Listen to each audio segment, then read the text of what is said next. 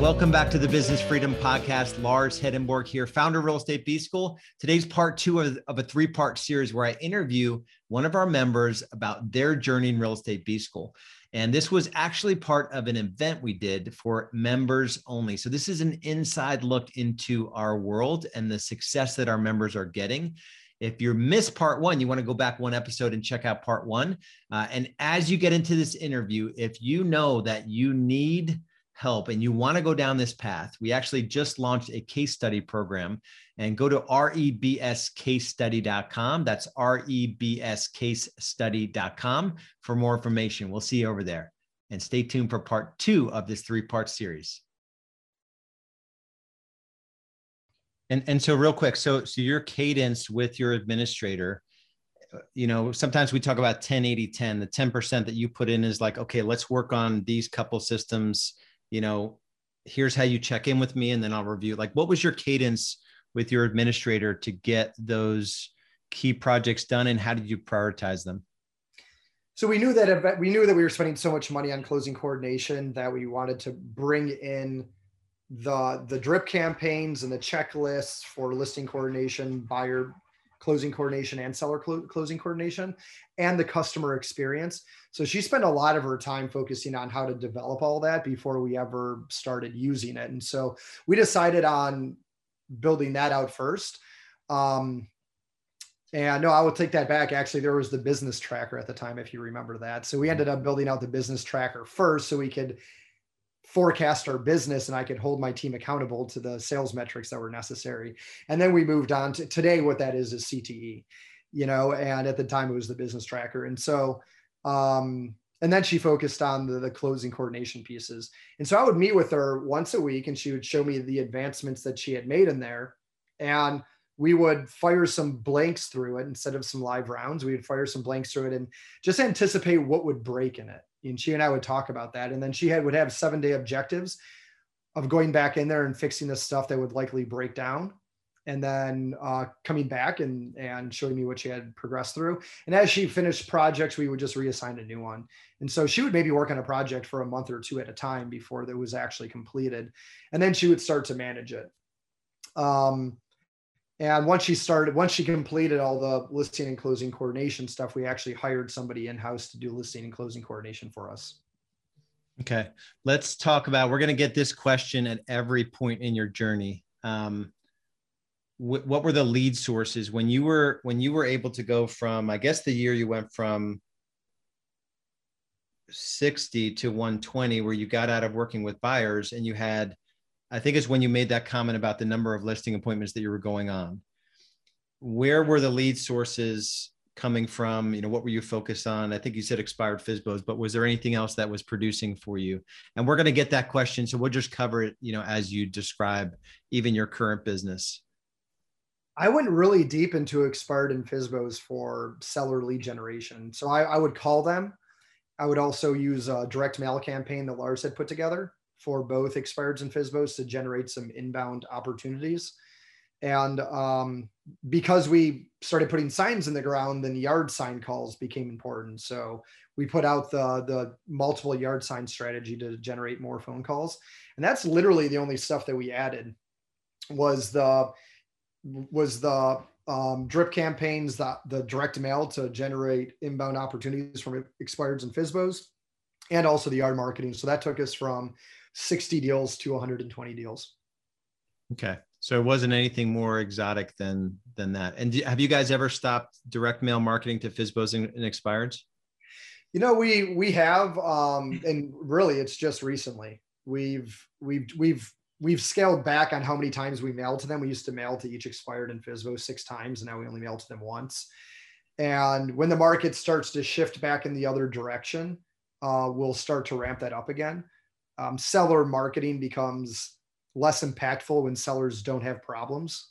Mm-hmm. And right now, obviously, they're not having many problems selling their homes. So, so that's, we measure our ROI through CTE with all of our tracking to see what pans out and what doesn't. And we just saw our return on investment in those lead sources go down over time to where they were essentially break even. So we stopped doing that.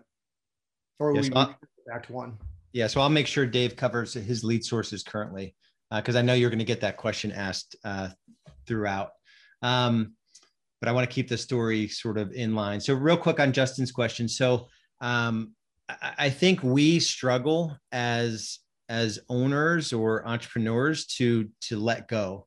And so the 10-80-10, I think it was something I learned from, could have been Dan Sullivan, or no, it could have been, I don't know who it was. Doesn't matter. So you need to effectively get projects implemented, right? You pick these rocks and you need to get them fully implemented and go deep on them in your business.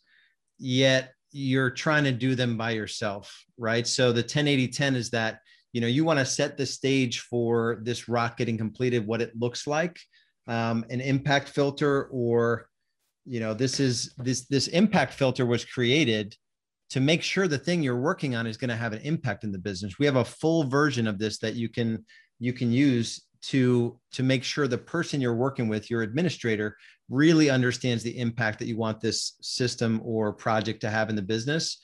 And so that there's a lot of effort up front to make sure they're working on the right thing. And then there's just these progress while the 80% is being done by them. And then you sort of finish it out after that. So it's not your project. You're just sort of managing it and setting the vision for the project, if that makes sense. All right. So this is the year you did 120 is 2016 or 17? 17? 17. 17. Okay. So, and at this point you have how many buyer agents ended that year? Do you remember? 4? I ended with 3 buyer agents, and I started training somebody to go on listing appointments with me. Okay. Okay. That's pretty much exactly. I went from 58 to 118. And I think exactly at that point in the journey was when I was definitely a year out of buyers. And that's when I brought on the year we did 178, the year that we brought on 1 and then 2 listing partners. How many did you end up doing in 2018? 2018 did 270. Whoa, 270. Okay. So 30, 60, 120, 270. When you look at the Growth Navigator, every time I look at it, I'm like, gosh, that's the exact same growth that I went through. And I think what you created with the Growth Navigator is you modeled the growth that you went through, right? And as I started, the conversation with them, I'm all about finding people that have already achieved something that I want to, so that way I can coach with them and figure out what they did and just model what they did. Successful people use models, and if I can use Lars' model, I can achieve the same exact thing as long as I do it. And so when I look at it, it's not coincidence when I look at your growth and I can say, gosh, my growth was exactly the same. It's because I modeled exactly what you did. Okay. But we have to talk about how you skipped a year. So I went from 118 to 178 to 248, and you went from 120 to 270. So what did you do during that? Doesn't happen like just by chance. What were you doing in the year you did 120 to set yourself up for that sort of growth? What are the next 3 things? Because I think a lot of our folks are honestly stuck in the 75 to 125 transactions, or they got past that, but they're still they're not getting the freedom. Sure. I think what probably happened is that you had to take the time to figure out how to build out the operational systems in your business for you to get the growth from 120 to 270. And it might've taken you 2 years where it took me 1. And the difference is I didn't have to do that. I just had an administrative assistant that reviewed what you did and implemented it. And so I didn't have to spend any time to focus on that. And that's the beautiful thing about, we call it R&D, rip off and duplicate. And we were able to do that with your systems. I didn't have to focus on it. I didn't have to spend any of my mind share on that stuff. I just continue to get more listings and hire more buyer agents and eventually hire a listing agent. So it's likely that I was able to make that jump because I just completely focused on sales and didn't focus on anything administrative or operational. And the year you did 270, so that's 2018. Yep. How many transactions did you do personally? Any buyers or just because that's the last year of your production personal? Yeah, that was the last year of my production. So the guy that I started training the year that I did 120, I started training him at the last 3 months of the year, and then he moved. So So we moved out of the area. So the year that in 2018, when I did 270, I hired somebody in March to take listings over for me. And so I was out of listings by May. I stopped going on listing appointments in May. And then the guy that I trained that moved out of town, he actually moved back in August. So I got really lucky where I had 2 people in a listing role, and I was completely out of listings in the second half of the year. Awesome. So any advice, anything that you would tell folks that are stuck in that, million to $1.5 million, and they're still in production, and we've got members that they want to get out of production, but they can't seem to get there. For me, it was like, I'm getting out of production, period. Yeah. Like it was just going to happen. Wasn't necessarily pretty. The first time I did it, I let somebody go on 105 appointments before I even checked how he did. I was just like, so done with it. But what was key for you in that getting out of production with that level of growth? I'll say my first buyer agent, Jackie, really helped me get through some limiting beliefs that I had around that somebody couldn't do something as well as I could. And I didn't really care about that on the operational side because I was just really dedicated to leveraging all of that to somebody. However, I spent a lot of time training her, and it was hard for me to let go showing buyers because I just didn't think that anyone would be able to convert like I could. And when she converted at the same rate as me, she really helped me get over some limiting beliefs that people couldn't do something as well as I could. And after that, it became really easy for me to delegate sales activities to other people.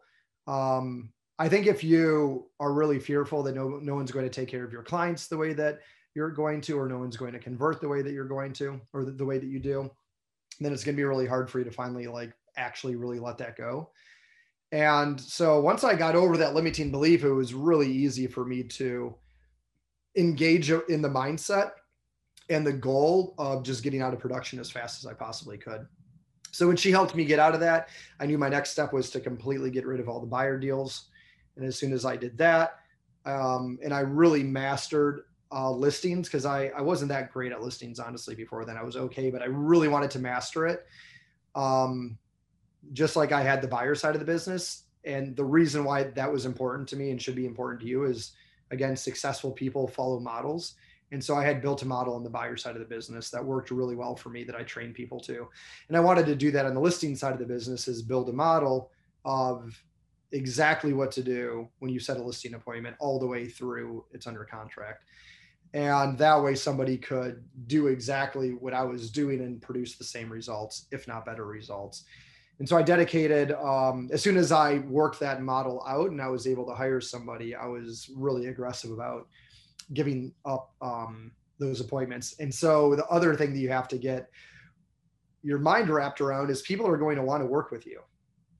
And so you have to, it's much harder for you to turn that down when your team members are saying, hey, I've got a request. Somebody doesn't want to work with me. They want to work with you. It's really hard to turn that down when you hear that. However, one tip that I have for you is if you can do a really good job training your team on how to handle those objections and be really clear with them that you never want them coming to you with that kind of statement. And instead, this is what you need to say, and this is how you need to handle it, and this is how you need to work with them, then you eliminate those temptations of people coming to you with those kind of requests, those, when your agents get those phone calls and appointments and people want to work with you. So that was a big one too. It was hard for me to turn down clients that I've already worked with, or $1 million deals and things like that.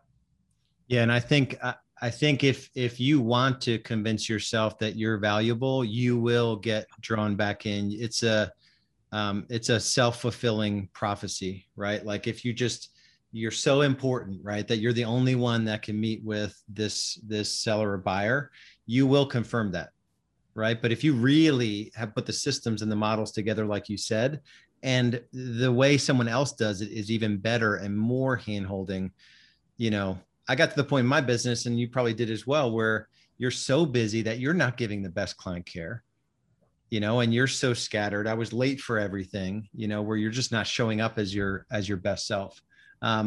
Okay. So anything else around that big transition year? Anything? This is the point where you're identifying a key leader or two.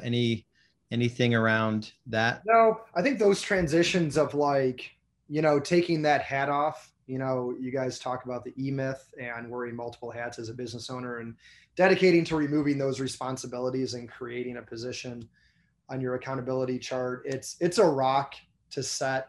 I mean, I remember in my first intensive that I went to in Charlotte, I still have my business freedom planner, and I'll open it up. As a matter of fact, I have my business freedom planner sitting right here. Can't really see it, but there it is. But I look at it and literally had a rock that said hire a buyer's agent. And then the next rock for the next BFP in the next quarter was stop going on buyer appointments. And so it takes a lot of focus to dedicate to that. I know it's a scary transition for a lot of people, and it's worthy of like setting a rock around, drawing a line in the sand. After this date, I will never go on another buyer appointment. After this date, I will never go on another listing appointment. Otherwise, like Lars mentioned, it's a slippery slope where you can end up right back into it. Yeah. I want you to talk. This is going to sound really self-serving, so please do not take it this way. When I said that, it's going to come off this way.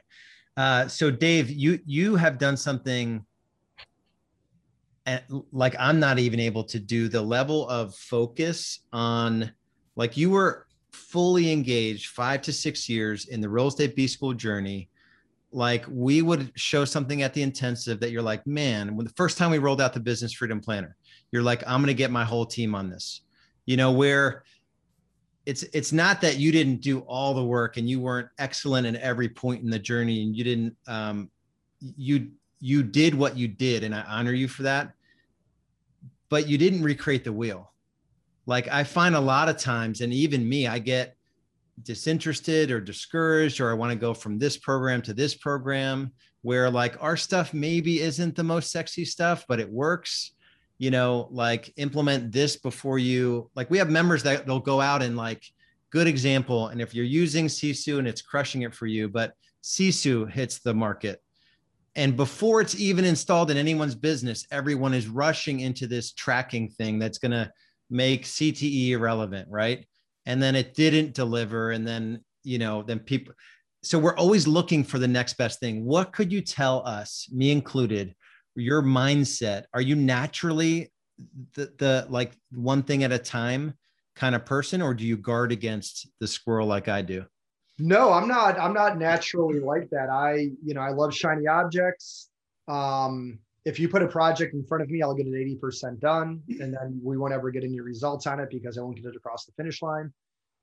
And I just recognize what my faults are, and so I guard against that, and we have the same CRM that we have Conversion. It's the same CRM that I initially signed up with. Conversion has gone to a completely new model, which is called like Inside Real Estate or something like that.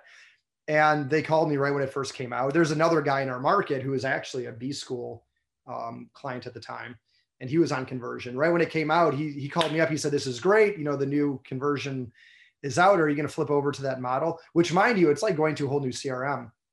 And I was like, "There's no way I'm switching over to that. I'm not switching until they force me to. Like, when I'm the last person on the old platform and they're about to turn it off, I'll switch." And they called me, and I told them that. I said, "Call me back when I'm the very last person." I was like, what we have is working right now. Changing it will be a total distraction. I don't think we're going to get better results because of some updated technology versus us just focusing on our prospecting and our scripts and our sales ability and doing the simple things that work. Like, give me a drip campaign and give me a phone, and we'll sell a lot of homes if you give me leads. And so a lot of people jump from CRM to CRM and always say the same thing, that, I switched because it wasn't working as well. CRM is not going to sell homes for you. It's just something to keep your notes in, to remember your relationships that you have with people. And so I got focused on not making changes to think that it's going to help me sell more homes. I decided the thing that was going to help me sell more homes is my leadership and management ability, my ability to coach and train people on sales, and generating more leads for them. And that was it. And so, as I'm always tempted with all these shiny objects, I always pump the brakes and put myself in check and don't do it. Whenever there's a new project that I want to get done, I'm very excited about, I pump the brakes, put myself in check, and give it to the operations team. And they put it into priority of where it goes because they're the ones that are actually going to get it across the finish line. Well, I'll get it 80% of the way and then move on to something else really quickly and never see any results. So if I'm hearing you correctly, you're abdicating authority to do anything you want in your business at any time, which is not typical. It's definitely not typical behavior. So we share the behavior, but we guard against doing that in our businesses. We had a guy in intensive one time, really struggling, doing the work, putting in gazillions of hours, like struggling at home. And I asked him a question. I said, how many times have you changed CRMs? He said 4 times in 5 years. And he's not scaling his business. And so there's only like 5 good CRMs and he's done 4 of them. And it's the CRM's fault, right? It's like, I'm pretty sure like there's the common denominator. So I want everyone to hear it. I say it a lot and I show this guy a lot and, there's a reason he's still on my desk. The squirrel is because most everything is a squirrel. You just need to understand that the proven way to do something, run that in your business before you do something else in your business. So I'm hoping you enjoyed the time that we spent with Dave Friedman and getting a glimpse into his business and his growth journey. Going from 60 transactions to 375 transactions, it seems like an impossibility maybe for some of you, but there is method to the madness. There is an approach that we lay out. We do a 3-year vision, a 1-year plan, a 90-day world. We have planning systems and everything you can possibly need to scale your business, you get access to in our case study program. So go to rebscasestudy.com. That's rebscasestudy.com. And you'll get all the information about how you can work with us for free with no risk whatsoever. So go to rebscasestudy.com and we'll see you over there. Thanks for listening to the Business Freedom Podcast. If you're getting value from the podcast, would you please leave us a 5-star review and share it with others who might benefit from the content I'm sharing? And if you're ready to scale your real estate business sustainably and profitably, there are a couple options for you. If you're doing under $500,000 in annual GCI, our Business Foundations program is for you. Head over to getbusinessfoundations.com. That's getbusinessfoundations.com. and learn how you can make the shift from overwhelmed real estate agent to true business owner. If you're doing more than $500,000 in annual team GCI, there's our graduate program designed for top producers and team leaders who want to grow their team and scale their business. If that's you, go to realestatebschool.com and apply for a free business growth strategy session. No matter where you are in your business growth journey, we have the tools, systems, strategies, training, and coaching to get you where you want to be. Remember, only you can create your future. So take action now.